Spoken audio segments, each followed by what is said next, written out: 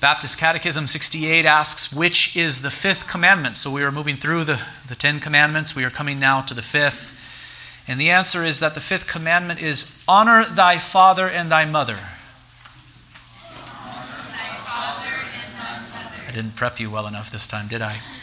Honor thy father and thy mother, that thy days may be long upon the land, which the Lord thy God giveth thee. Which the Lord thy God giveth thee. And what is required in the fifth commandment? I will read this answer alone. The fifth commandment requires the preserving the honor and performing the duties belonging to everyone in their several places and relations as superiors, inferiors, and equals. What a wonderful answer. So filled with truth. We'll consider it carefully in just a moment. But I'd like to read Colossians 3:18 through 4:1. I think this text does help us to understand what the fifth commandment requires. In fact, it is listed as a proof text in our catechism.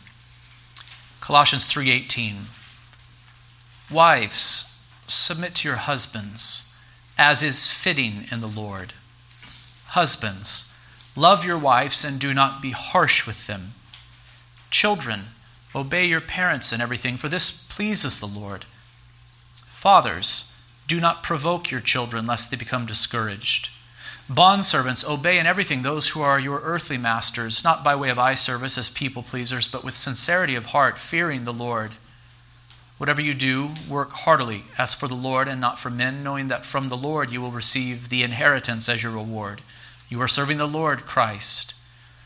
For the wrongdoer will be paid back for the wrong he has done, and there is no partiality. Masters, treat your bondservants justly and fairly, knowing that you also have a master in heaven. So far, the reading of God's holy word. May he add his blessing to the preaching of it this afternoon. I've come to really love and appreciate the instruction that our catechism provides on the 10 commandments. One thing that I appreciate is the breadth of the interpretation that it provides. Our catechism does not give us a narrow interpretation, but a broad one. In other words, these commandments are teased out for us in our catechism. And it is right for the 10 commandments to be teased out, for this is what the Scriptures do with them. And this is what Christ himself did. The 10 commandments are to be viewed by us as a summary of God's moral law. And you know what a summary is. A summary provides a brief account of something, but it does not tell the whole story. So the 10 commandments contain God's moral law, but in summary form. They are meant to be teased out. The Scriptures do this, Christ did this, we are to do it as well. So the fifth commandment, which is simply honor thy father and thy mother, does not merely require little children to respect their parents. It requires that, doesn't it? Little children, big children, they're to respect their parents. But it does not only require that, it requires us to preserve the honor and perform the duties belonging to everyone in their various places and relations as superiors, inferiors, and equals. In other words, we learn in the fifth commandment that respect is to be shown to all people. And it is to be shown to all people, taking into consideration their place in relation to you as either superiors, inferiors, or equals. So it is not only superiors, like parents, who are to be respected, but equals and inferiors also, each in a way that is fitting. This is so important, isn't it, for us to consider? This is so important for our little ones to learn. And where is this behavior first learned? Where is this behavior first learned? Where do people first learn how to show honor to everyone? We should say that it is learned in the home. It is in the family environment where children are to honor others. First, they are to honor their parents. Second, if they have siblings, they are to honor them as equals. I mean, did you know that, children? Not only are you obligated to honor your parents, you're obligated to honor your your brothers and your sisters, if you have them in the home. And third, they are to take this responsibility with them out into the world, and they are to apply it in every realm. The fifth commandment requires the preserving the honor and performing the duties belonging to everyone, and there's several various places and relations as superiors, inferiors, or equals. It's a wonderful answer to this question. The fifth commandment is the first commandment of the second table of the law. Did you get that? The fifth commandment is the first commandment of the second table of the law. The first table of the law, commandments 1 through 4, has to do with our relation to God. We've learned all about that in previous sermons on the Lord's Day afternoon. And the second table, as it has been called, commandments 5 through 10, has to do with our relationship with our fellow man. So the fifth commandment, just like the first commandment, is foundational. The first commandment kind of started off that first table of the law, and it is most foundational. Who are we to worship, right? God alone. God alone is to be worshipped. And here, the fifth commandment. How are we to relate to one another? Well, let's start with this. Children, honor your parents. It's foundational. Where do we start if we wish to relate to our fellow man in the right way? We're to start with honor, and the very first people we must learn to honor are our parents. My time is very limited in the afternoon, and so I'm not going to expand much upon this, but I do think we should consider how devastating the breakdown of the family is to society. I'll just put it very directly and briefly. The breakdown of the family is very devastating to society. Think of how devastating it is for God's moral law to be abandoned and suppressed within a society. If God's law is not honored, and if children are not taught to honor God and man within the home, then do not be surprised when that society grows very harsh and even brutal. If we are to learn how to relate well to our fellow man, we must learn to show honor to everyone in their different places, and this is to be learned first of all in the home, as children are raised, ideally, by father and mother. Notice that our catechism says that we must preserve the honor of others. And does this not imply that men and women possess a certain dignity by nature? I think, yes, it does. We are to preserve the honor of others. Others have natural dignity because they have been made in the image of God. That was already pointed out this morning as the children came forward. Pastor Phil brought this together for us already, that we cannot forget, in the beginning God created the heavens and the earth, and man was the pinnacle of that creation, and man was made in the image of God. So men and women have dignity. They are to be honored by virtue of being human. They've been made in the image of God. And our catechism builds upon that, I think, by saying, first of all, that we are to preserve the honor of others. Honor is to be preserved. And I think this implies that we, because of our sinful condition, do tend towards dishonor. Throughout the history of the world, the weak have been exploited by the strong. And this cannot be. And men do also slander other men. This also is a great evil when men and women slander others. So not only are we to show honor to others who have been made in God's image, we must also seek to preserve their honor. So this may involve standing up for the weak and oppressed and rebuking the slanderer to preserve the reputation of another human being. Have you ever thought of that? A fifth commandment, honor thy father and thy mother. Oh yeah, I get that. Okay, you go on your way. No, let's think deeply about it. This does not just require honor being shown to parents, it requires honor being shown to all people. And not only are we to abstain from dishonoring other people, but we're to actively seek to preserve the honor of others. So if you see someone being picked on at school, what should you do as a Christian? Right? Should you not go and stand up for that one who's being picked on? Or if you hear someone gossiping and telling lies about other people, saying things that have nothing to do with that group of people, right? That's slander. That's gossip. What should we do as Christians? Should we sit idly by and allow that to happen? I think it's right for us to speak up and to say, you shouldn't be saying that about them. You're damaging them, not physically, but you're damaging their reputation.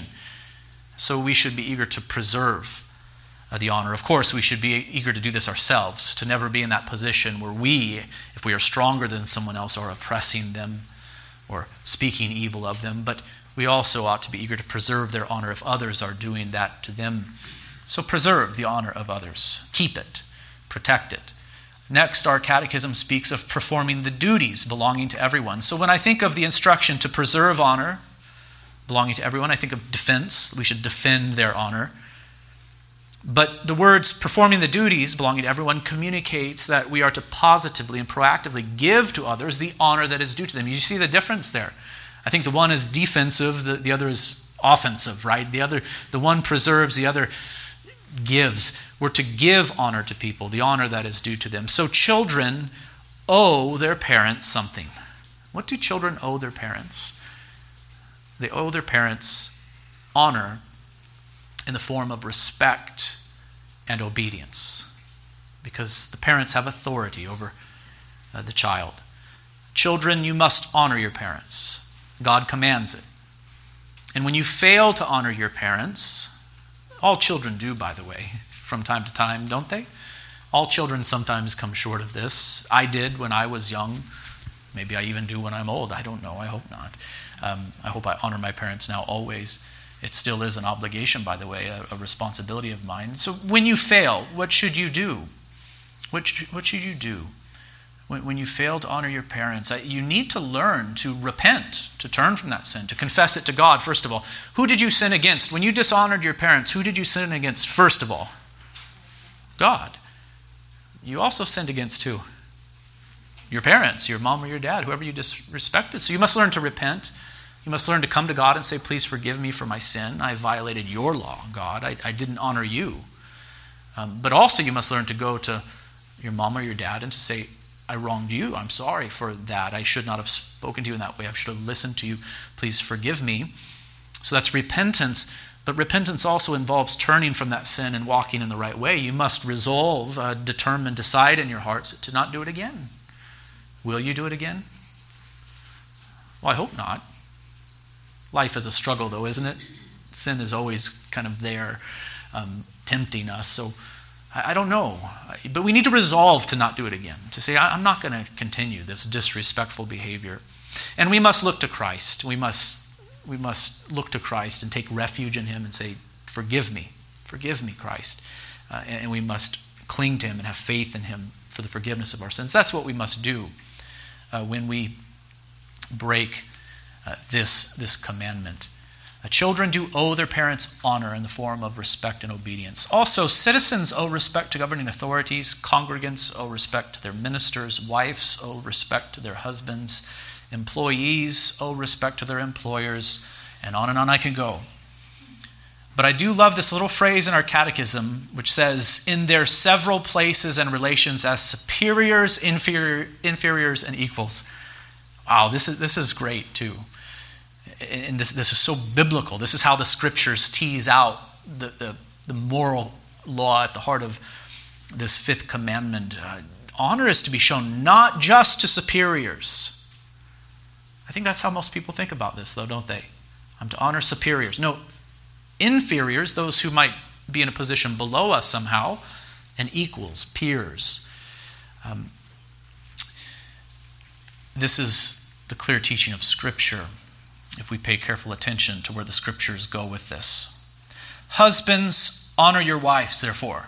Right? Honor your wives. Does that sound strange? It shouldn't. It's deeply biblical. Husbands, honor your wives. Some may say, well, you're contradicting the Scriptures, which say, wives, submit to your husbands as is fitting in the Lord. No, I'm only drawing your attention to what is said in that same passage next. Husbands, love your wives and do not be harsh with them. So you can see that a special kind of honor is to be shown to husbands by their wives, but a special kind of honor is also to be shown by the husband to their wife. Did I say that correctly? Did that come out right? It didn't sound right to my ears, but you get it. So yes, it is true, the husband has authority in the home, but honor is to be shown to all. Listen to Peter as he speaks to the husband-wife relationship. Likewise, husbands, live with your wives in an understanding way, showing honor to the woman as the weaker vessel, since they are heirs with you of the grace of life, so that your prayers may not be hindered. So this is biblical. Did you hear it? Husbands, you're to show honor to the woman as the weaker vessel. I'm sure that so many modern women take great offense to that little phrase, the weaker vessel. That's insulting. No, it's not if you just follow what the scriptures are teaching everywhere. Weaker vessel in what sense? Weaker in the sense of position within the home. You've been asked to submit to your husband's authority. And the husband is not to take advantage of that. The husband is not to exploit that.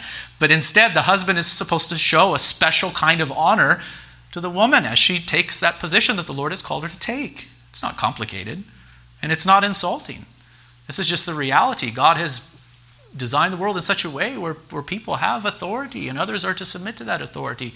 But the point is this: if you have authority, wherever it may be, in the home, in the church, in the world, do not use it to oppress others, but serve them with that authority that God has given you. Isn't it beautiful, really, when you think of it? It's very beautiful. Show honor to the woman as the weaker vessel, since they are heirs with you of the grace of life. In other words, as they stand before Christ with you, they stand on the same level. In the home, you have authority, husband, but in Christ, you're one. You're one. And so, husbands, honor your wives. Governors, honor your citizens. Bosses, honor your employees. Parents, honor your children. Did you hear that? Parents, honor your children. Well, now you've just reversed what the fifth commandment teaches. No, I have not. It's just, I've teased it out, as the scriptures do. I read from Colossians 3 earlier. Their children are told to honor their parents, but we also read, fathers, do not provoke your children lest they become discouraged. In other words, discipline them and nurture them and instruct them in an honorable way so that they do not grow frustrated and discouraged. Ephesians 6:4, fathers, do not provoke your children to anger, but bring them up in the discipline and instruction of the Lord. Parent them in an honorable way, I think is the meaning here. So do you see how our catechism teases out the fifth commandment, and rightly so? The fifth commandment requires children to honor their father and mother, but more than this, it requires the preserving the honor and performing the duties belonging to everyone in their several places and relations as superiors, inferiors, or equals. Dear brothers and sisters, have you kept this law perfectly? No, we have violated this law in thought, word, and deed. And thanks be to God for our Lord and Savior Jesus Christ, who paid for all of our sins and has clothed us in his righteousness, if we have faith in him. May he strengthen us to keep his law. Let's pray. Father in heaven, do help us to delight in your law. Help us to comprehend it. Help us to know what it requires and what it forbids. But strengthen us, Lord, so that we might obey you in all things. We confess to you that we do sin. We know that corruptions remain within us, so that we're oftentimes tempted to do exactly the opposite of what you have said. We're often tempted also to fail to do what you have required of us. God, you have to strengthen us. You have to change us, and we are asking that you would do that very thing. Sanctify us by your word and spirit. In Christ's name we pray. Amen.